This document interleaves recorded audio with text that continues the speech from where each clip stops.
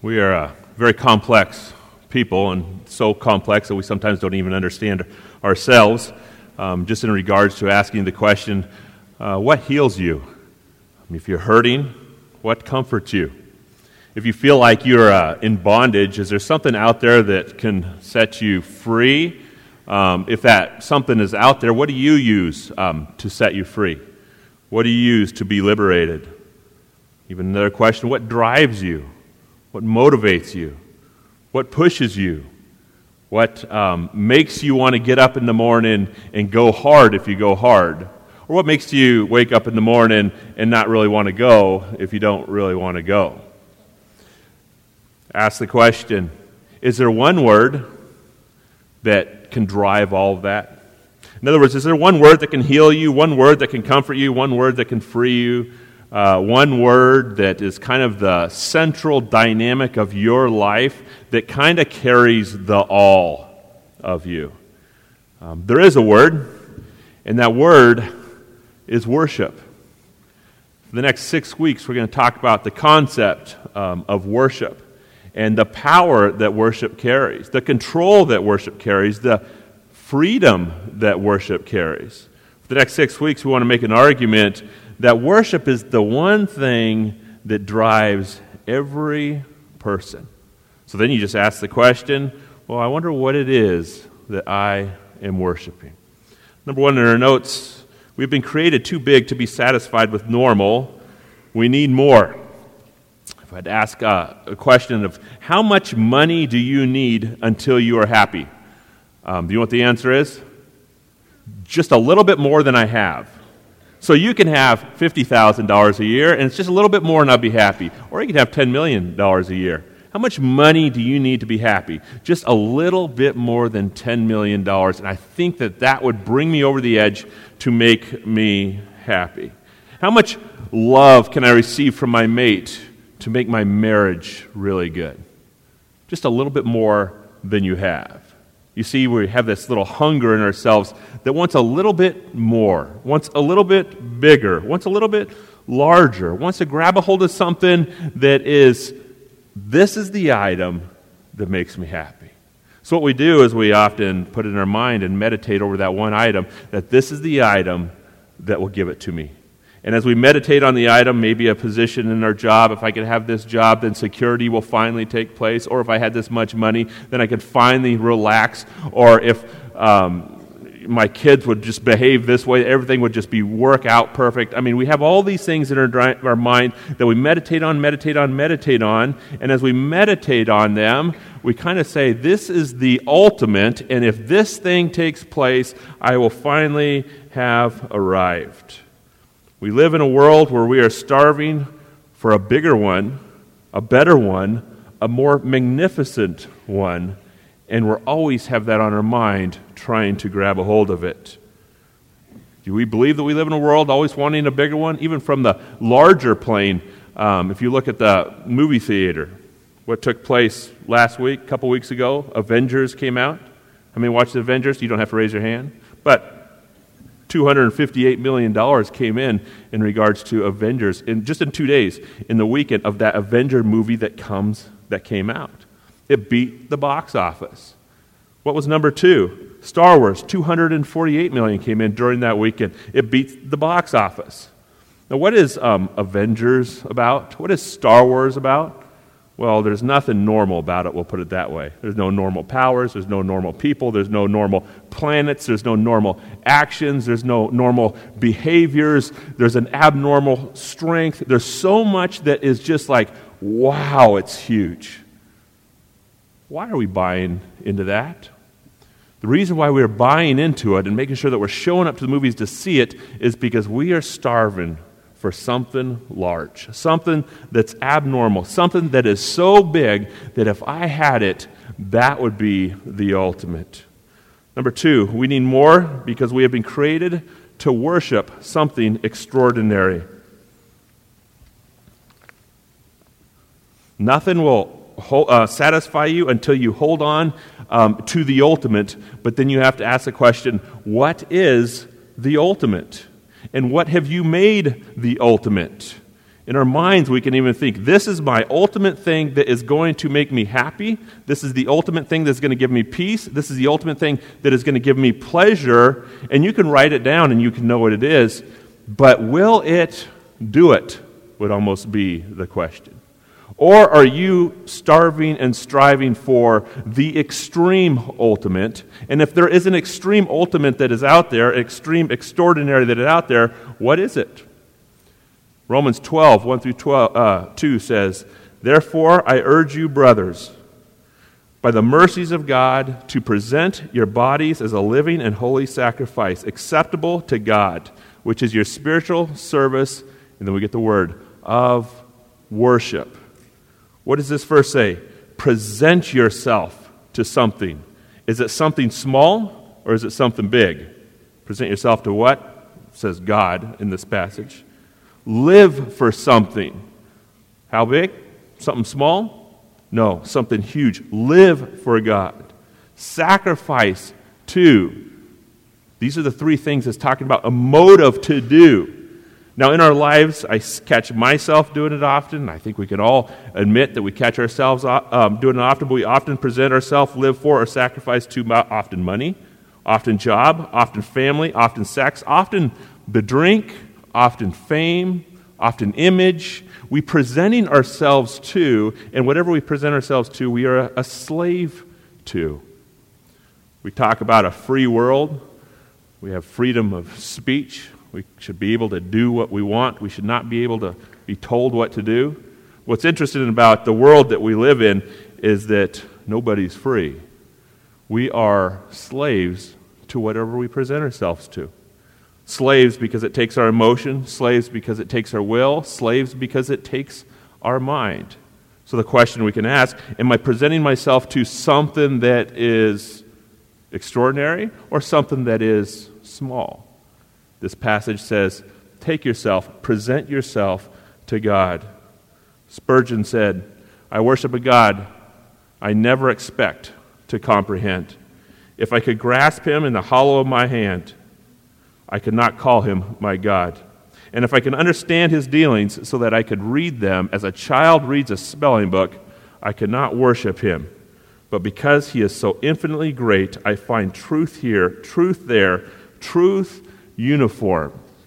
Charles Spurgeon is talking about, I worship a God that I can't comprehend, and I love every bit of it.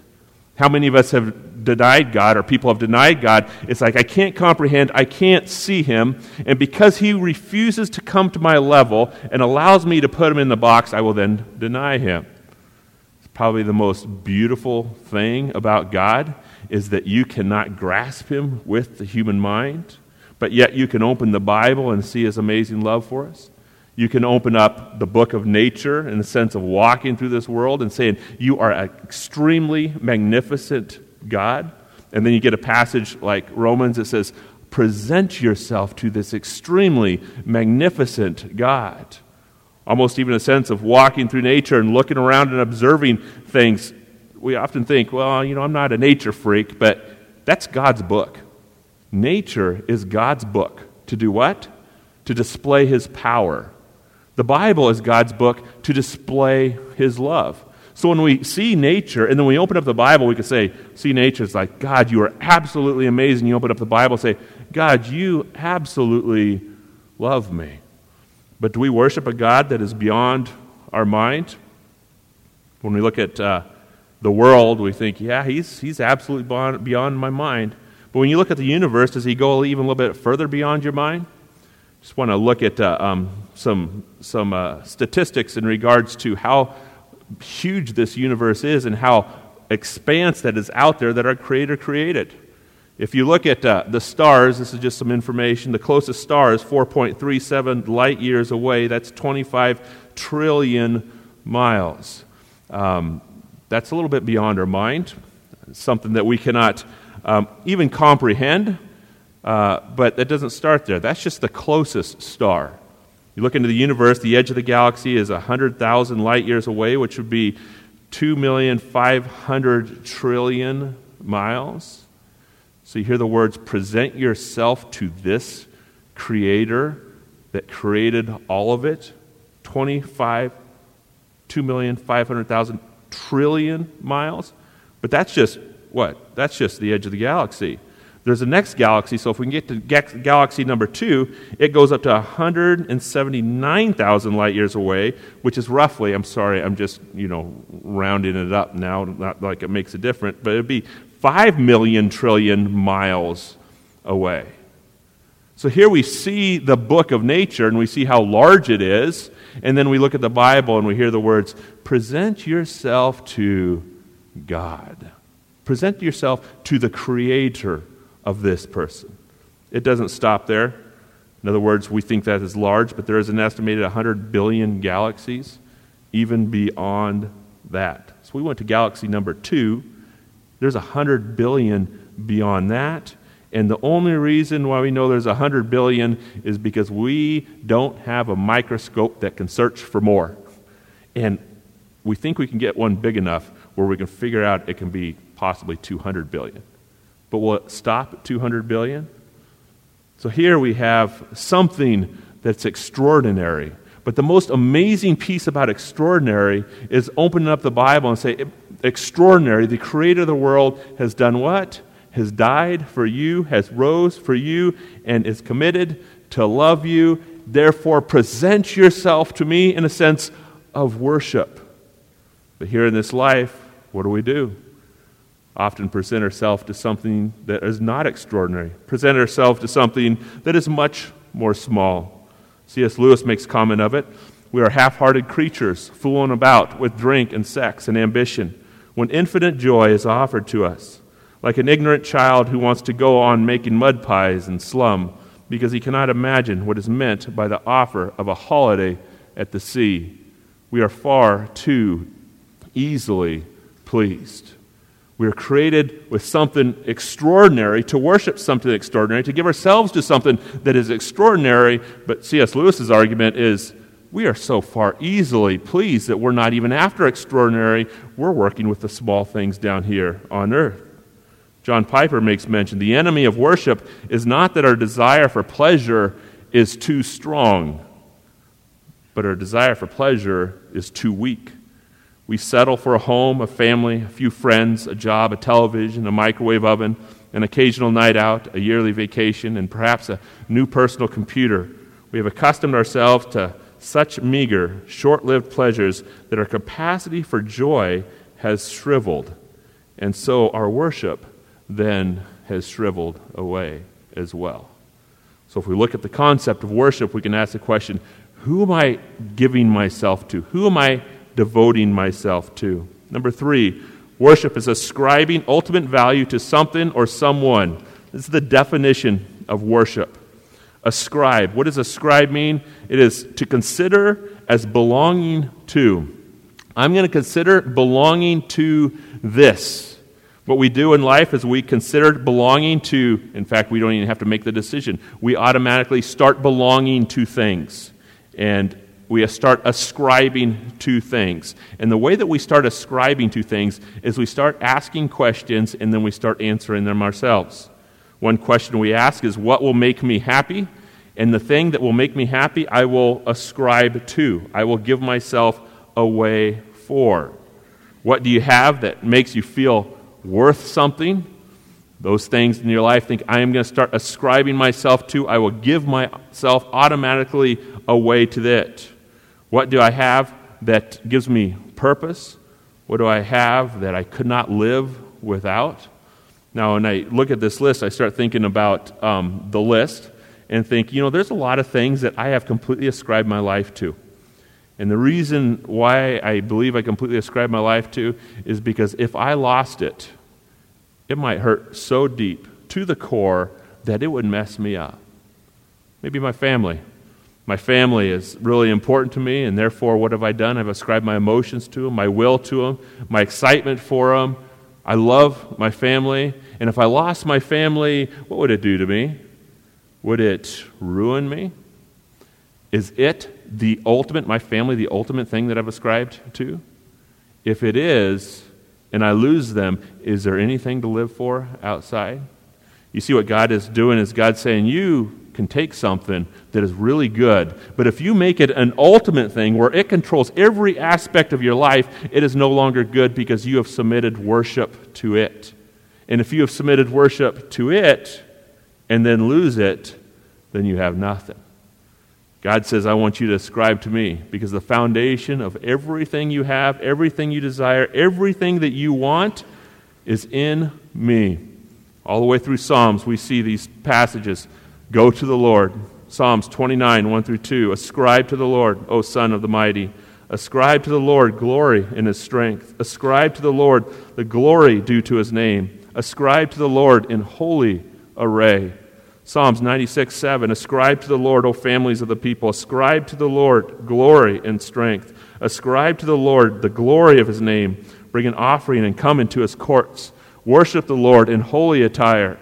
Tremble before Him, all the earth. Say among the nations, the Lord reigns.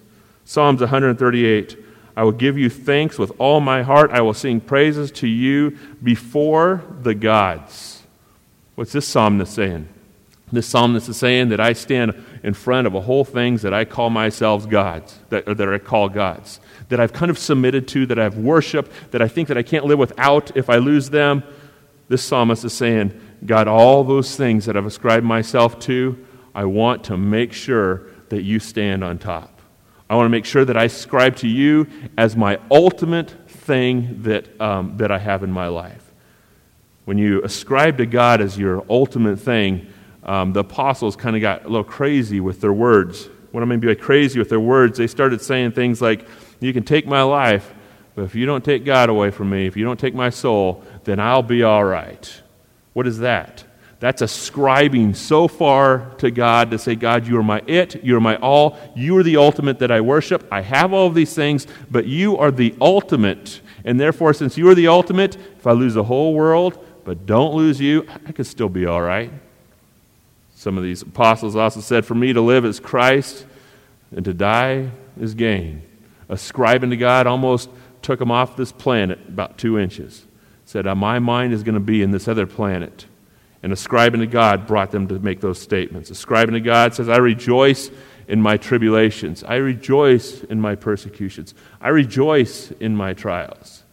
Now, when we look at this concept, we think, wow, how can we get to it?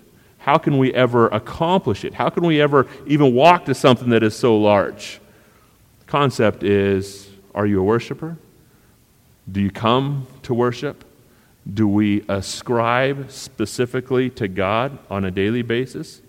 Do we ascribe ourselves to God on an hourly basis? Number 4, worship comes from the Old English word worth shape, to be shaped by the worth of something.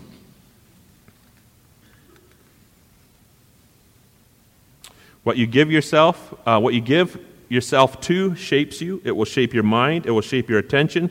It will shape your time. It will shape your money. It will shape your devotion. And the Bible refers to the one word, worship. So that is the one word that is described in the Bible that will shape every single aspect of your life. We know this because we look at money and we think, well, does money shape you at all? Money definitely shapes you. We depend on it. We trust on it. We need it, and it is very essential in our life. But if we worship it as the ultimate, what does it do then? It then shapes us for the negative, in a sense that our emotions are controlled by it. Our anger comes out as a result of losing it. Our frustration comes out as a result of it not being there. Worship carries the power to shape you, carries the power to rule you. We have to ask, what is shaping us? Psalms 115, 4 through 8. Their idols are silver and gold, the work of man's hands. They have mouths, but they cannot speak. They have eyes, but they cannot see. They have ears, but they cannot hear. They have noses, but they cannot smell. They have hands, but they cannot feel. They have feet, but they cannot walk. They cannot make a sound with their throat. Those who make them will become like them. Everyone who trusts in them, almost they will own. So what's the one principle that comes throughout the Bible, almost through every single page? Treat me as God. Worship me as God, because I want to be the one that shapes you, not the items of this world. I want to be the one that builds you, not the items of this world. I want to be the one that rules you, not the items of this world. We are being shaped by different things, and they are ruling us, they are controlling us. Ask the question, are we being shaped by God? A statement of worship of somebody being shaped by God is just a simple parable about two lines in the book of Matthew, chapter 16. When a man found a treasure in the field, and after he found the treasure in the field, what did he do?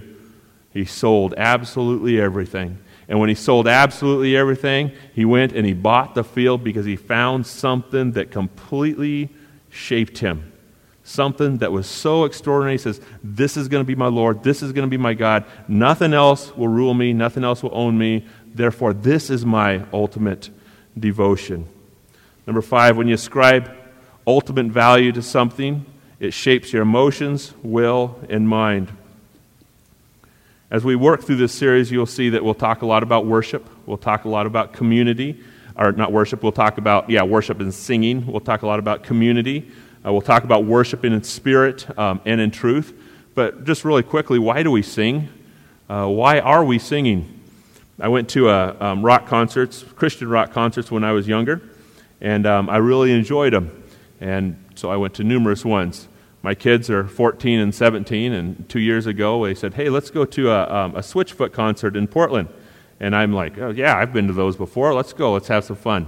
So sure enough, we went to the concert, and when we went to the concert, I will tell you that it was all-consuming. I could not hear anybody who spoke because the sound was turned up too loud. And as a result of the sound being turned up too loud, I went to do something that was very wise and said, I'm going to go get some toilet paper and put it in my ears. Since I loved my girls, I said, do you want me to get some toilet paper for your ears as well? And they looked at me and said, Dad, you're getting old. I'm like, no, I'm trying to offer my daughters wisdom in a sense that this music is too loud, and it's not like we can't hear it if we put toilet paper in our ears. And then I made some other comments that I think I got confronted on. I said, that guy's hair is kind of outdated. And they responded to me and says, just because their hair is not from the 80s does not mean it's outdated, Dad. We're in 2015, during those times. But you go there, and I will tell you that I don't think you can stand inside of a concert without it consuming almost every single aspect. The aspects that worship consumes according to the Bible is emotions, will, and mind. And if you look through Psalms, when they are worshiping God, singing to God, praising God, and giving Him glory, they do it in the process of their emotions, will, and mind being consumed to God. It's done with a purpose. Let's look at this passage in Psalms 95, a passage of David singing a song of worship. Come, let us sing for joy to the Lord. Let us shout aloud with the rock of our salvation. Let us come before Him with thanksgiving and extol Him with music and song. For the Lord is great God, the great King above all gods. What do we see? We see joy. We see shout.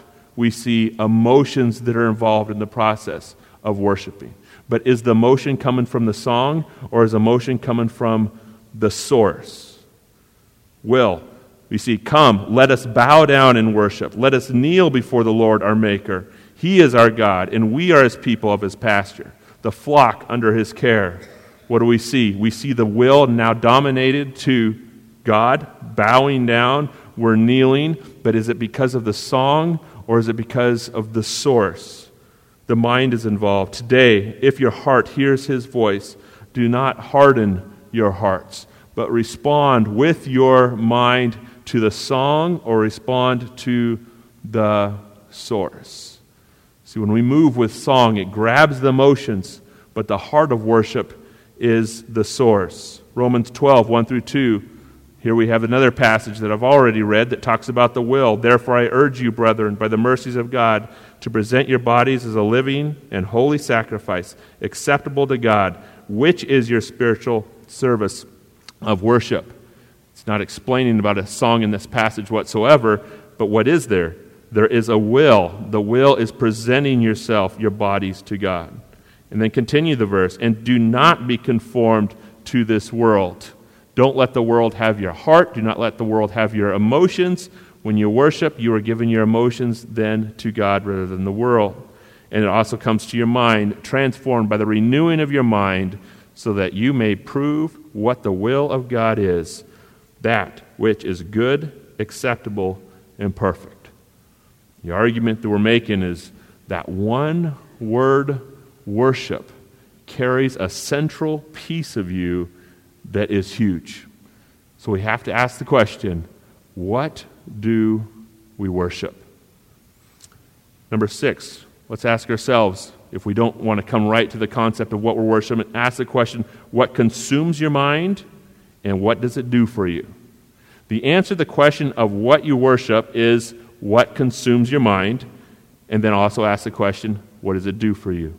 This is a question that we should be asking all day, and because we can easily take good things and make them ultimate things. And they are ultimate things when they are controlled, when your mind is completely obsessed with them. In fact, that's what makes them ultimate things, is the obsession of your mind. So looking at my life, I ask the question in the morning, what consumes my mind? What does it do for me? I could be sitting at my desk, and as I'm sitting at my desk, I can study a sermon. And as I'm studying a sermon, I have to be real with myself. What consumes my mind, and what does it do for me? And just a confession, maybe sometimes it's not always God. Maybe sometimes it could be the approval of others. Maybe it's sometimes I just want to get this done. Maybe it's I just want to get this right. Do you see how powerful that question could be in almost any and every situation and circumstance? Our minds are consistently consumed by something. And asking yourself every day, what consumes my mind? And then ask the question, what is it going to do for you? So what if the entire week my mind is consumed about making an impression on others? Somebody comes in the foyer afterwards and say, you studied that sermon all week. It was probably about the worst sermon you've ever preached. Well, what would my response be? It would really be what has consumed my mind in the process of studying my sermon. Was it to give glory to God? Or was it to make sure that somebody came to me and said, I really felt touched by your message today? You see the difference of how we worship and being able to see what we worship? Is if your mind is consumed by something, your actions will automatically follow. We need to ask our questions. What has your heart surrendered to, and what does it do for you? As I mentioned before, you can take a good thing and make it an ultimate thing, and we see that in the 10 Commandments, the first 2 commandments is love Lord your God with all your heart, all your soul, all your strength, all your mind. Love God, and then don't put any graven images. Don't have any idols before Him. The first 2 commandments are about worship. Is God the one that has my heart? And if God has my heart, are the other 8 commandments going to be okay? Will the other 8 commandments kind of come together if God has my heart? Because I think those commandments are even written in that way, because I have to ask the question, what is my ultimate? And if my ultimate is God, my heart is owned by Him, will other things come about, or have I made something else my ultimate? I want to go back to family again. If my family is my ultimate and my heart is completely and entirely surrendered to it specifically, what does it do for you if something starts to fall apart? What happens when I try to control it even more if it is my ultimate? When I'm obsessed by my family, what takes place? No health takes place in my family. There's almost has to be an obsession and ascribing to God even for the health of my family. We can ask ourselves a question consistently all day. Who owns your will? Where has it taken you? Every sin that you have ever committed comes from the heart of worship. It comes from the action of who you worship. So if you've ever lied, the statement of lying is saying, I prize this more important than God. Therefore, I need to lie because it's my ultimate to make sure that this is my priority. Cheating, same thing. Jealousy, same thing. Hate, same thing. They're all driven by the one that owns your heart. Because of the one who owns your heart, then owns your will. Charles Spurgeon, is number 7, is our last point, Rejoicing in temporal comforts is dangerous. Rejoicing in self is foolish. Rejoicing in sin is fatal. But rejoicing in God is heavenly. We were created for something big. We were created for something extraordinary. That something big and that something extraordinary is beyond our mind. And when we start talking about the distances of the stars, you will see that God is completely and entirely beyond our mind. But then we open up the Bible, and when we open up the Bible, what do we hear? The God that is extraordinary loves you specifically. And then he says, I want you to make me your all. Nothing else. I want you to make me your all. I want you, the word, to worship me. So we can ask the question, is he our ultimate? Is he the one that controls emotions, mind, and will? And if not, what are the rest of the things doing to me? And if he is, what would it do for me? Father, we just thank you so much, God, for giving us love. We can marvel at your creation and marvel at the size and think of your majesty and think of your holiness and stand in awe. But there's something else, God, that you have given us, and that is your love, that when we see the size of you and we see what you have to offer us, God, it is designed to move us. It is designed to break us. It is designed to control us. I just pray, God, that whenever we worship and as we worship, God, that the focus will be on that amazing love and on the amazing size, God, that you have and the amazing love that you have given us. God, help us to never forget, and I just pray that you will empower it to drive our life and nothing else. In Christ's name, amen.